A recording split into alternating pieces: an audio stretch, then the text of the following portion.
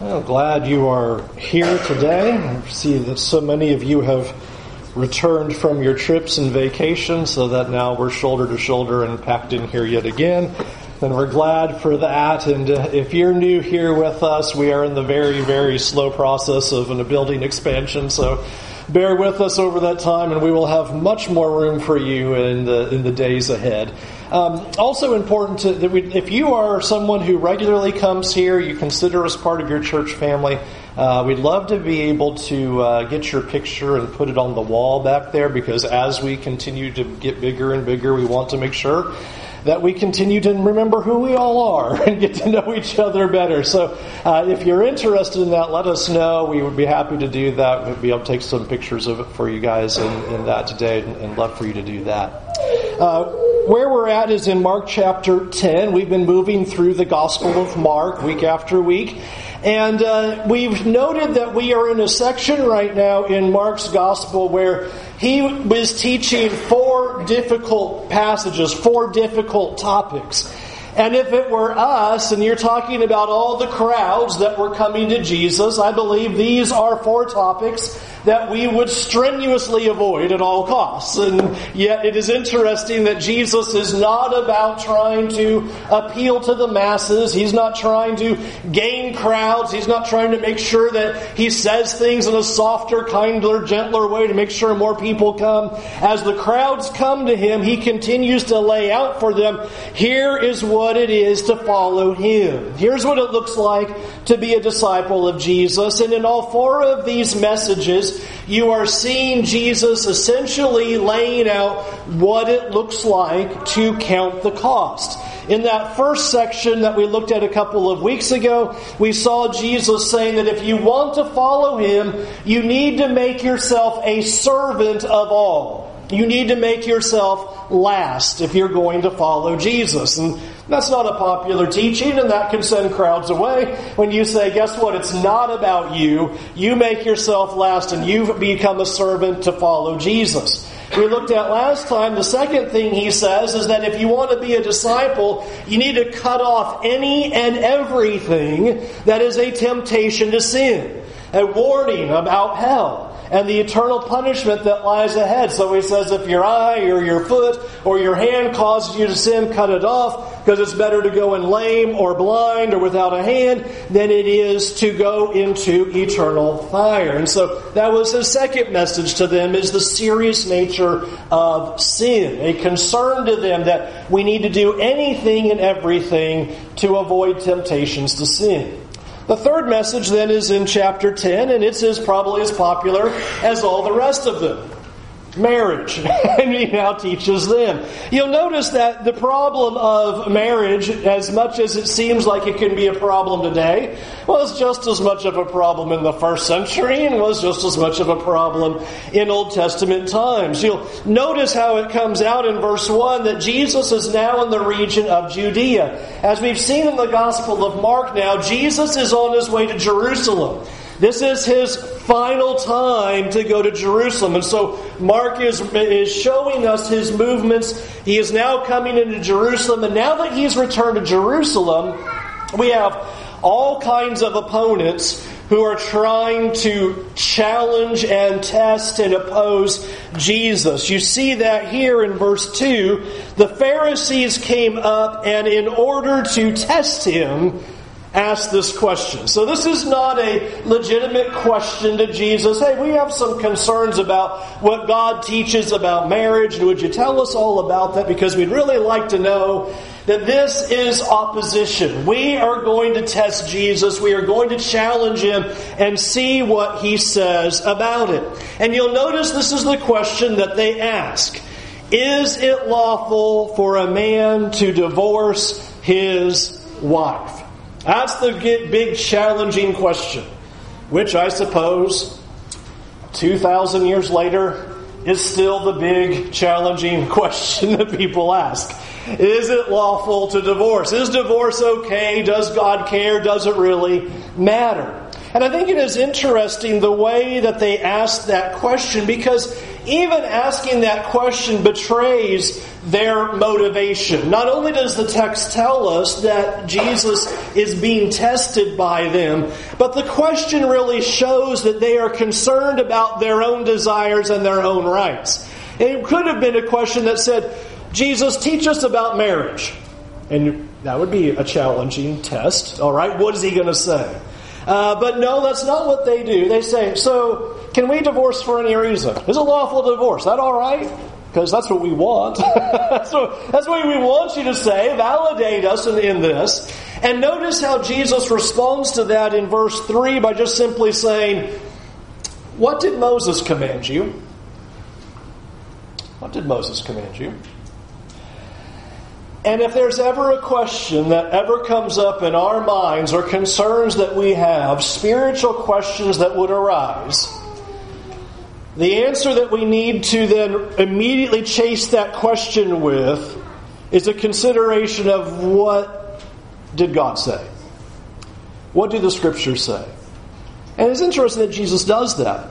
Immediately he turns and says, so what did Moses command about that? And that's what we need to ask. What does God say about this? It's not for them to go, well, what do you think you would like it to mean? It's not about what we want God to say. It's not about what we think that seems right, fair, just, or good. What does God say? And that's immediately where Jesus is at. Jesus does not just simply give an answer. He challenges back and says, what did God say about that? What did Moses command you about this? And their response is interesting because they say in verse 4 that Moses allowed a man to write a certificate of divorce and to send her away. Think about the question and think about the answer. They ask, is it lawful for a man to divorce? Jesus says, what did Moses command? And they say, well, Moses said that we could give a certificate of divorce. Did Moses command divorce? It's interesting what Jesus is doing in the way that he is asking this back to them. What did Jesus command, or what did Moses command you about divorce? And he didn't command anything about divorce. Now what they're doing is quoting from Deuteronomy 24, and if I had 45 more minutes, I won't say 30, 45 more minutes to do Deuteronomy 24, I would go through Deuteronomy 24 with you. But if you're in Sunday night with us, I'm going to start through Deuteronomy, so in about 7 years I'll be at Deuteronomy 24, and we will go through that chapter line by line. It's Casey's fault. He's taking on my... No, I'm just kidding. But we'll eventually get to that. But that's their response. That's the thing that they say is, well, Moses said that. If you look at Deuteronomy 24, though, that's not either a command nor is it any kind of allowance whatsoever. In Deuteronomy 24, there's not a command to divorce, and it does not even give a legitimate reason for a divorce. All that you have in Deuteronomy 24 in those first 4 verses is if you divorced a woman and she went and married another person and then got divorced there, you can't have her back. There's no legislation of, yes, it's okay to divorce. But you'll notice that's the way the Pharisees have worded this. Well, Moses said it's fine. Moses says it's okay. And here Jesus is going to show them that that's not the case at all. That's not at all what Moses taught. Moses did not give a command that said, you go ahead and divorce for any reason. All divorce is fine. Just make sure you file the paperwork properly, certificate of divorce, and everything's fine. They're misusing Deuteronomy 24 completely. And so that's what you'll notice that Jesus does there in verse 5. Jesus said to them, because of your hardness of heart, he wrote you this commandment. But from the beginning of creation, God made them male and female. Here, I think it is so interesting how Jesus responds to that. Jesus says, Moses said those words there because of your sinfulness. Ever think about it like that? The whole reason that law was declared right there, the whole reason Deuteronomy 24 exists, is because it was attempting to curtail the evil you were committing. That's an interesting picture. Because of your hardness of heart. I want you to think about it for a minute. How many times does God change His laws because the people don't want to do what He says? You know, you're just rolling along through the Scriptures and nobody wants to do what God says, and God goes, you know what, I'm sorry that you didn't like my laws. Let me change that and make that a little bit easier for you. And I know that was complicated. I know you didn't like it. If you've read any of the Scriptures long enough, you know God does not do that. When Jesus speaks of the hardness of heart, I don't believe what Jesus is saying was, well, because you guys were so stubborn toward God, that God then gave you this allowance, and that's why He did that. The idea of the hardness of heart is their hardness and sinfulness toward one another, not about this relationship toward God, but what you are doing toward each other. You are being so sinful to one another, so hard-hearted. This law was put into effect. If you divorce your wife, you're not going to just go take her back and say, oh boy, I really miss her. I think I made a mistake. I think we'll just all trade our wives for a while until we try to find the right one. He says, no, that's not what God's law was about. That's not what God's intention was about. And I want us to think about that idea of hardness of heart for a moment. Such an interesting description. It's such an interesting picture that he gives. Isn't it a shame that often the greatest hardness of heart is often displayed in marriage? And you think about how dark, stubborn, and hard our hearts can be toward people. That the very people that we are told that we're supposed to love and respect and be with for all of our days can be the ones that we have the hardest heart toward. That we can be the most ruthless toward. And here's what Jesus is describing is Moses comes in with this law by God because you were being so sinful. You were so terrible in what you were doing. That's a sad reflection on often what really does happen in marriage. And so Jesus then lays that out and describes how that should not be the case. Because of your hardness of heart, verse 5, He wrote you this commandment. And now He expresses God's marriage law. But from the beginning of creation, God made them male and female, verse 6. Therefore a man shall leave his father and mother and hold fast to his wife, and the two shall become one flesh, so they are no longer two, but one flesh. Here is God's marriage law, and notice it's the marriage law that is declared from the very beginning. He says, from the beginning it wasn't so. Here's how God made it at creation. Here's the very beginning. And notice that he starts off with, God made them male and female. I never would have thought in my preaching career I would have to say this, but here we are in 2019. There's only two options, and not more. He makes you male, or He makes you female, and that's all the choices there. God makes you one, or He makes you the other. Important to see. From the very beginning, this is the way it is. God makes you either male or He makes you female. And that's the beginning point of what creation is all about. From the very beginning, we have Adam and Eve, male and female. And then He goes a little bit further and says, and man shall leave his father and mother and hold fast to his wife, and the two shall become one flesh. Definition of marriage. One man and one woman for life. There's God's definition. And He is the joiner of marriage, as Jesus is going to talk about in just a moment. Marriage is between a man and a woman. That is how God defined it.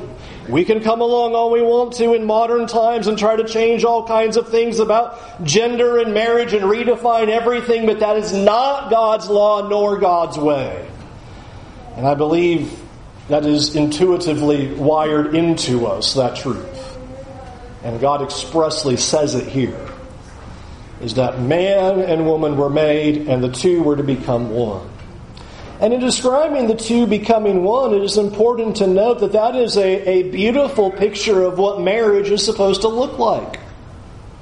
It's a beautiful picture of what marriage should be. Is that this is supposed to be two individuals, a man and a woman, who are coming together and are joining their lives and unifying their lives in such a degree, to such an extent, that it is pictured that they are now one.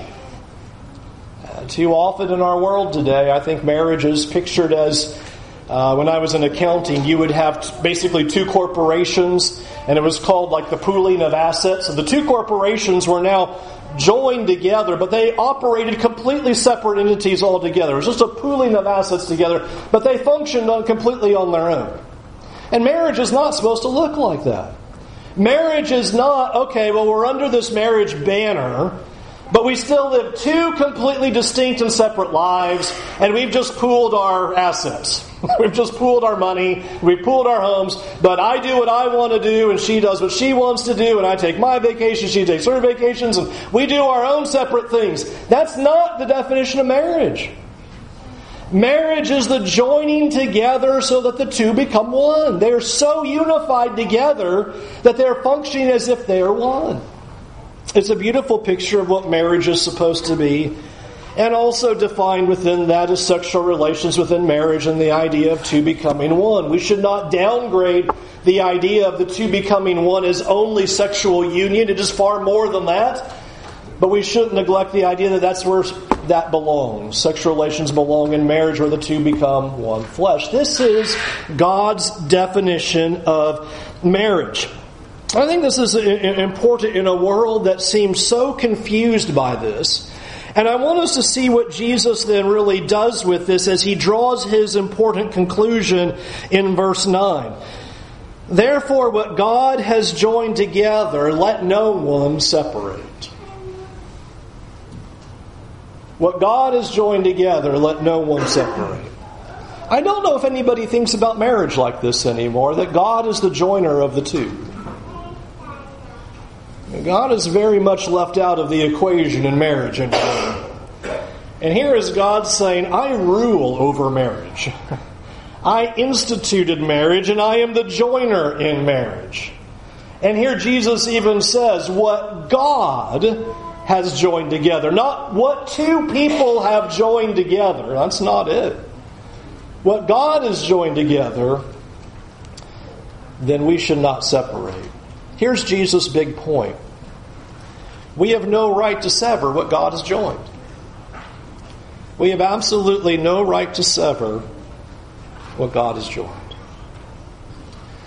Too often in marriage, there can be such a focus on, what can I do to get out of this marriage? What are some ways I can get out of this mess? And I want you to notice that that is not the picture that Jesus gives. When the Pharisees come to test Jesus, and they ask him, so is it lawful to divorce? What is Jesus' answer? No.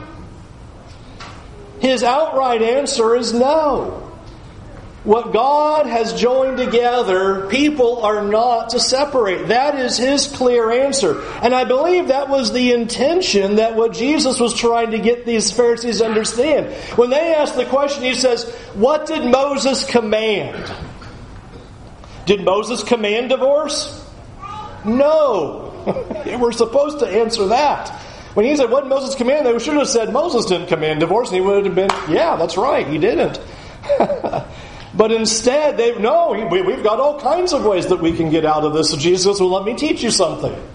Let me take you back to God's marriage law. From the very beginning, here's the way it was.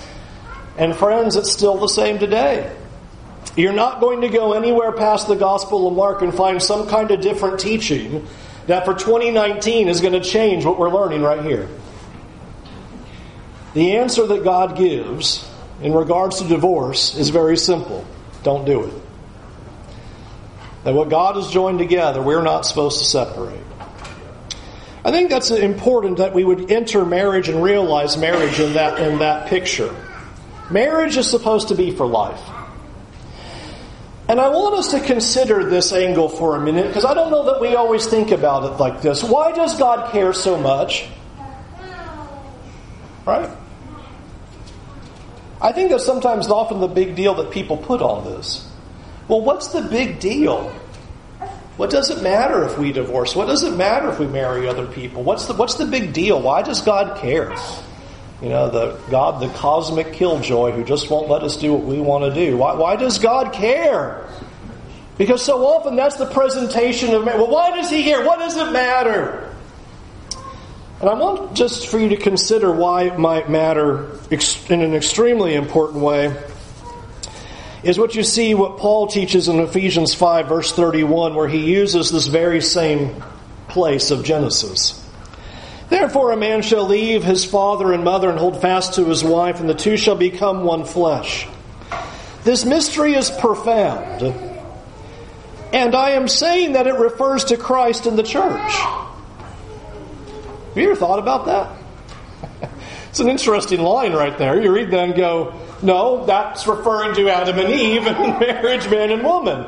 And Paul goes, no, this is a really interesting picture. This is a really interesting mystery, if you will, that I'm about to explore for you. He says, the man leaves father and mother, hold fast to his wife, the two become one flesh.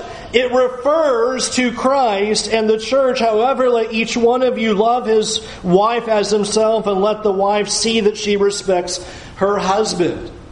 Why does it matter so much? Because our marriages are supposed to reflect the relationship of Christ and the church. That's why it matters so much. We're supposed to be reflecting the beauty of what we see in the Christ-church relationship.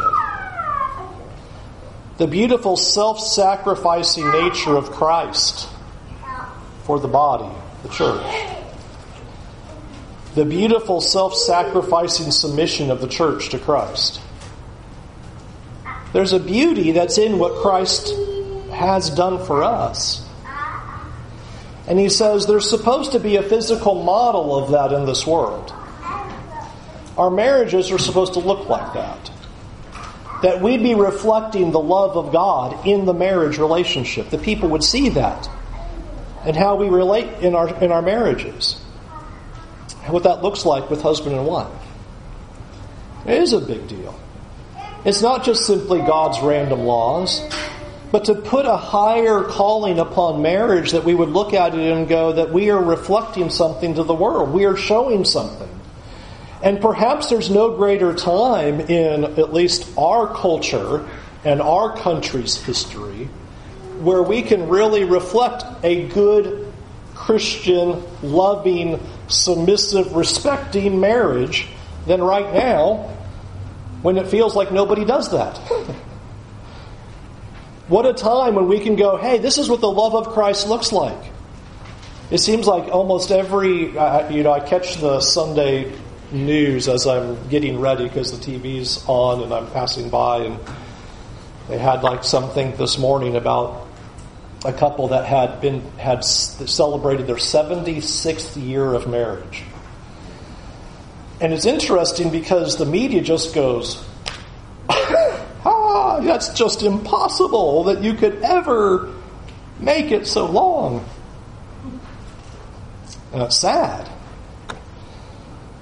And the world could use Christian families reflecting that undying, self-sacrificing love in marriage all over the globe.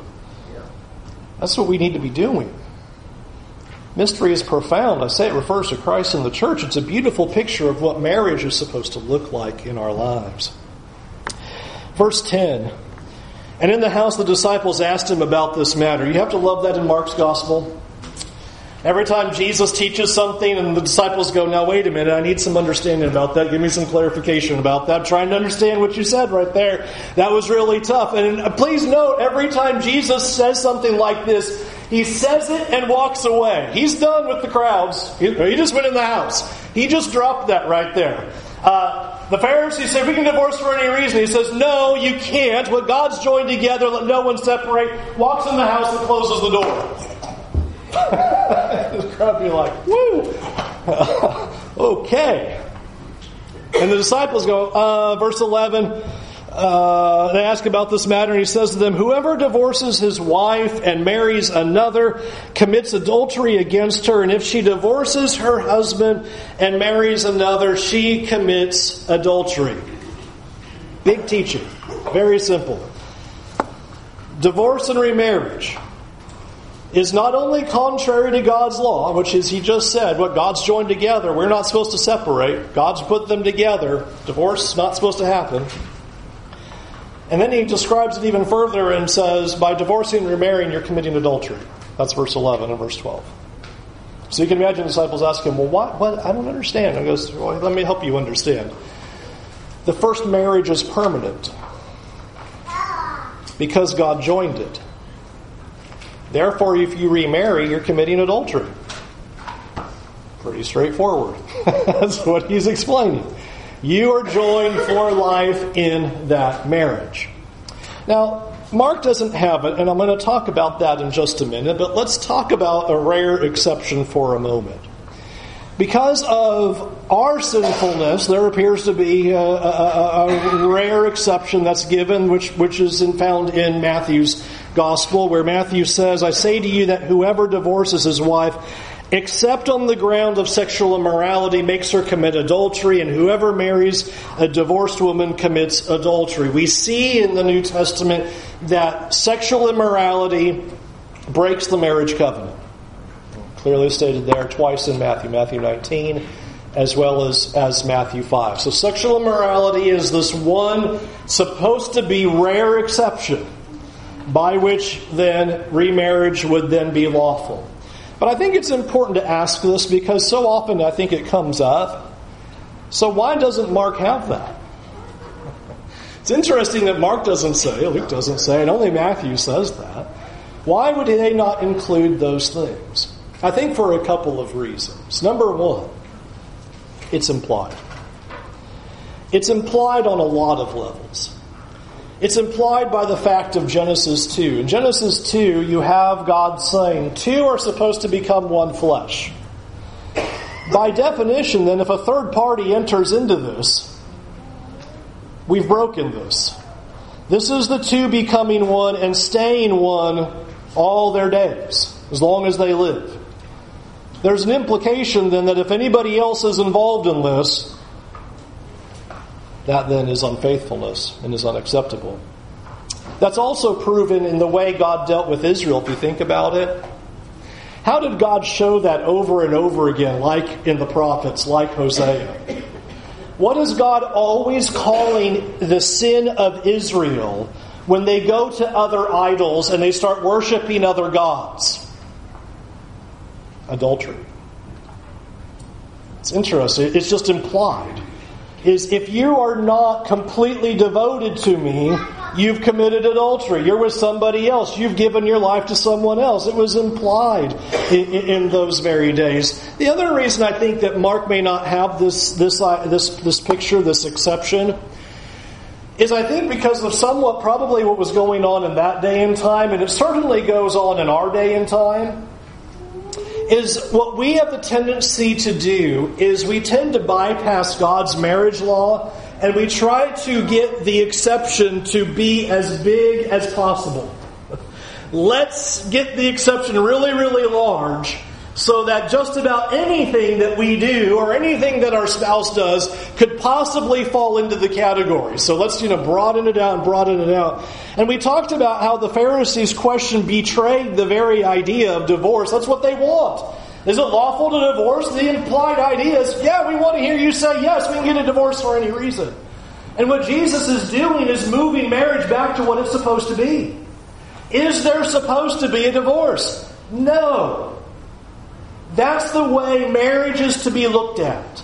Marriage is not to be entered with, well, I've got these escape clauses built in place, some ways that I might be able to get out of it. That's not what marriage is supposed to look like. Marriage is to be one man, one woman for life, and everybody goes into it exactly in that way. Marriage would be for life. Marriage should not be entered into, now let me see what are the ways that I can jump out of this. It's supposed to be, this is the way it will always be. I think that's why you have Mark and Luke just state it flat out. Because the powerful message of what Jesus is trying to get across to us is that we're not supposed to divorce. He wants us to see the beautiful nature of marriage. He wants us to see the beauty of what God has given us. I mean, what an idea. God did not have to do that. God could have made us have to live completely individual, separate lives. And every day you would go home and it would just be you, and there'd be no such thing as a companion or children. You just, it's just you. And God will just start putting people on the planet by His own will, like Adam and Eve. Okay, we need some more people.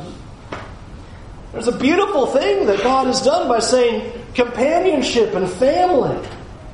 God has created that, and that we would see marriage in that beautiful way and see the hardness of heart and sinfulness that leads to divorce. We should look at divorce in that light, because marriage is supposed to be a reflection of God's relationship with us. That's what that's supposed to look like. That's the beauty of what God has done, is that we would be reflecting that. In our day and time, I think we have to be all the more vigilant and all the more aware and all the more careful in our actions and in our words that the idea of divorce would never cross our mind.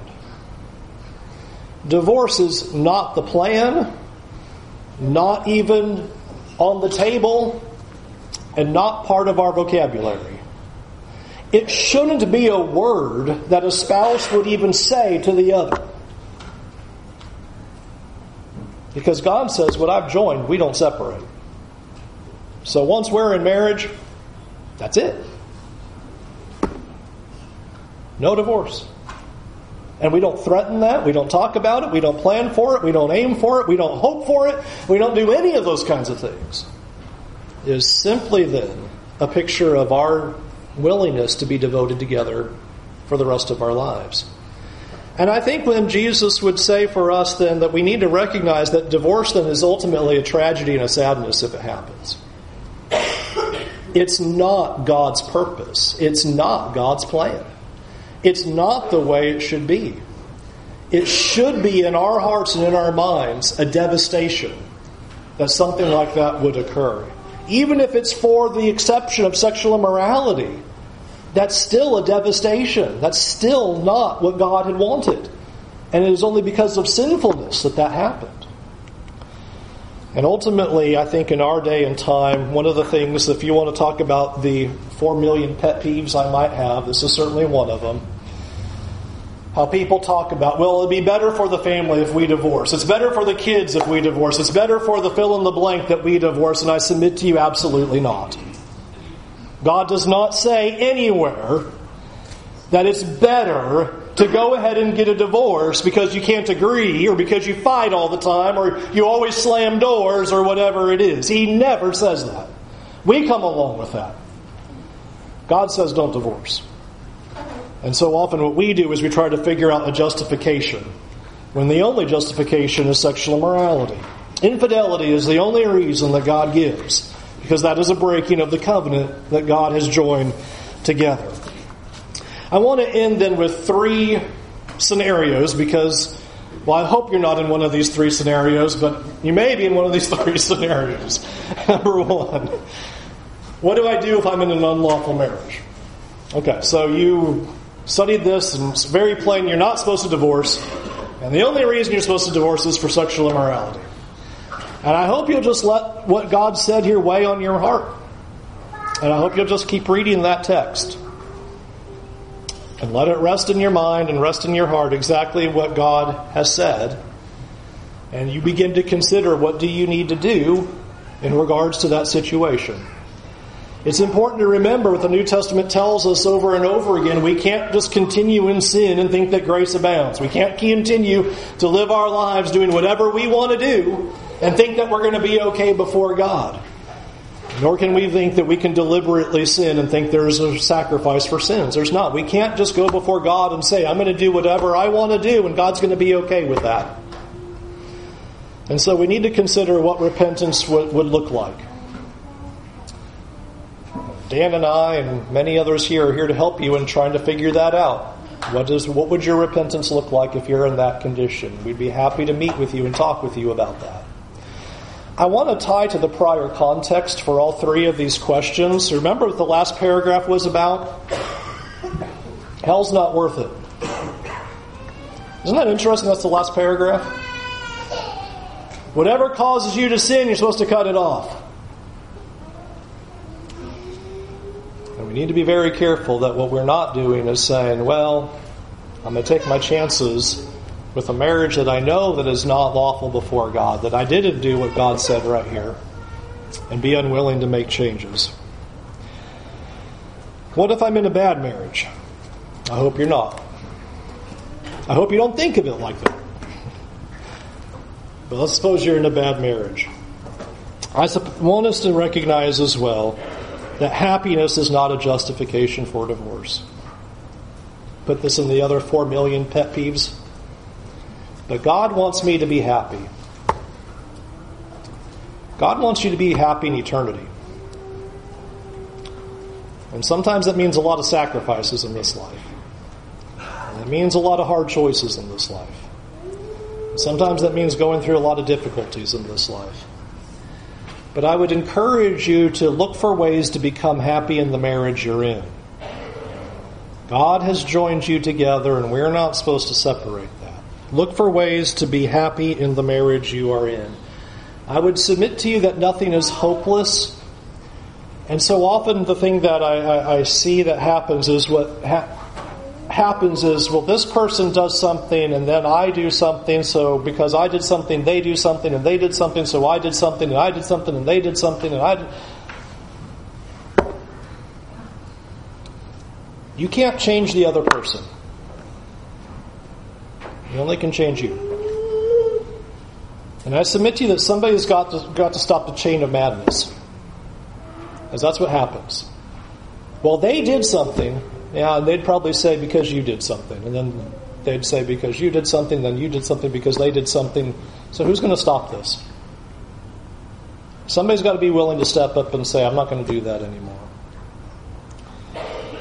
We can't change the other person, but we can change ourselves, and we can consider what we've done to damage the marriage and what we can do to try again and to try to fix it and try to do what is right by the marriage. You have your whole life in marriage. What God's joined together, don't separate. You got plenty of time to work on it, plenty of time to fix it, plenty of time to start fresh and try again. And I would also encourage you in this, that our hope is not supposed to be in marriage. What I mean by that is a marriage can't bear the weight of the Cinderella story.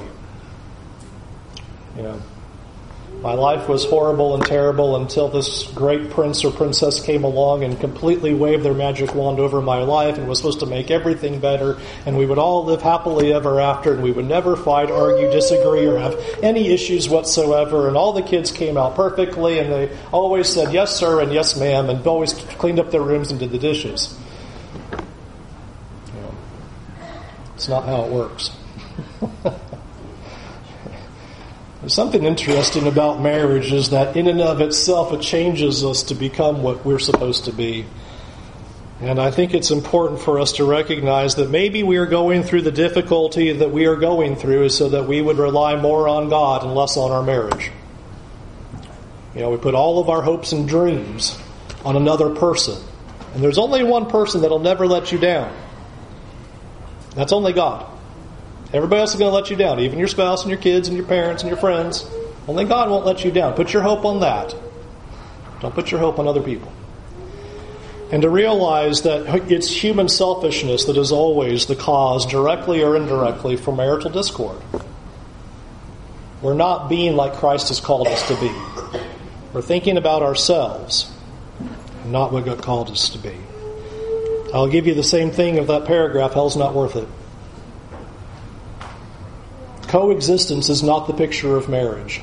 Two individuals under the same house living completely different lives is not the picture of marriage.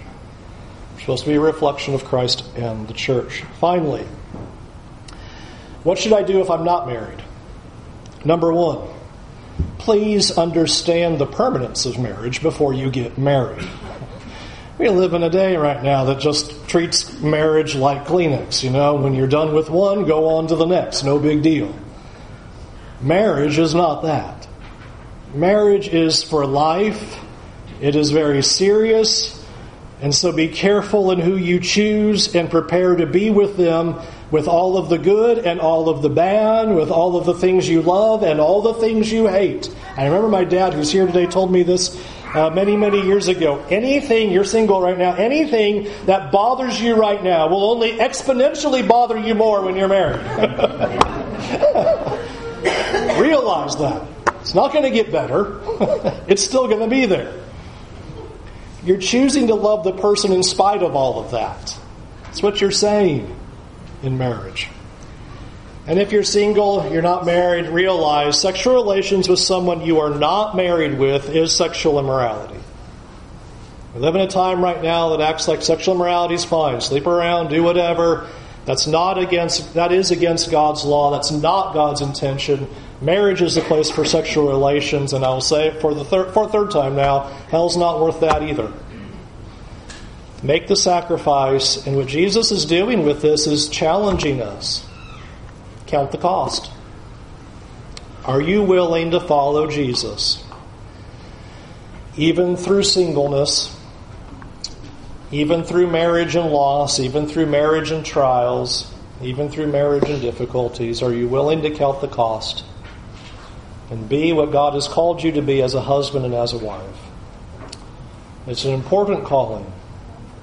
And I hope that we would realize that we can be reflections to the world of the love of Christ to us. What a beautiful thing that we can display to the world if we would just do that. We're going to sing an invitation song, and as we sing this invitation song, I would like for you to consider a couple of things. Number one, where is your relationship with God? Are you willing to count the cost and do whatever it takes to follow Him and serve Him? A realization that eternity with God is worth it and eternity of punishment is not worth it. The sacrifices are worth it. The changes that we make are worth it. The trials that we go through, the suffering that we may endure, the things that happen to us, even in relationships like marriage, are worth what we will be enjoying in eternity. If your situation is that of which that you're not sure in regards to your marriage, that you fall into some of those categories, say, I've got a bad marriage and I don't know what to do, or I think I didn't have a right reason for marriage. This is not us moving you out the door, but begging for you to come talk to us so that we can help you and make the right decisions of what you need to do to be a follower of Jesus. I think all of us recognize that marriages are complicated. And things are not always as simple as they seem. And we want to help you navigate through those decisions so that you can repent of your sins and be a true follower of Jesus. Is there any way we can help you in that? If you are not following Him as you ought, would you turn away from your sins, be baptized for the forgiveness of your sins, confessing Jesus to be the Son of God who died for you? We'd love for you to come and do that now while we stand and while we sing.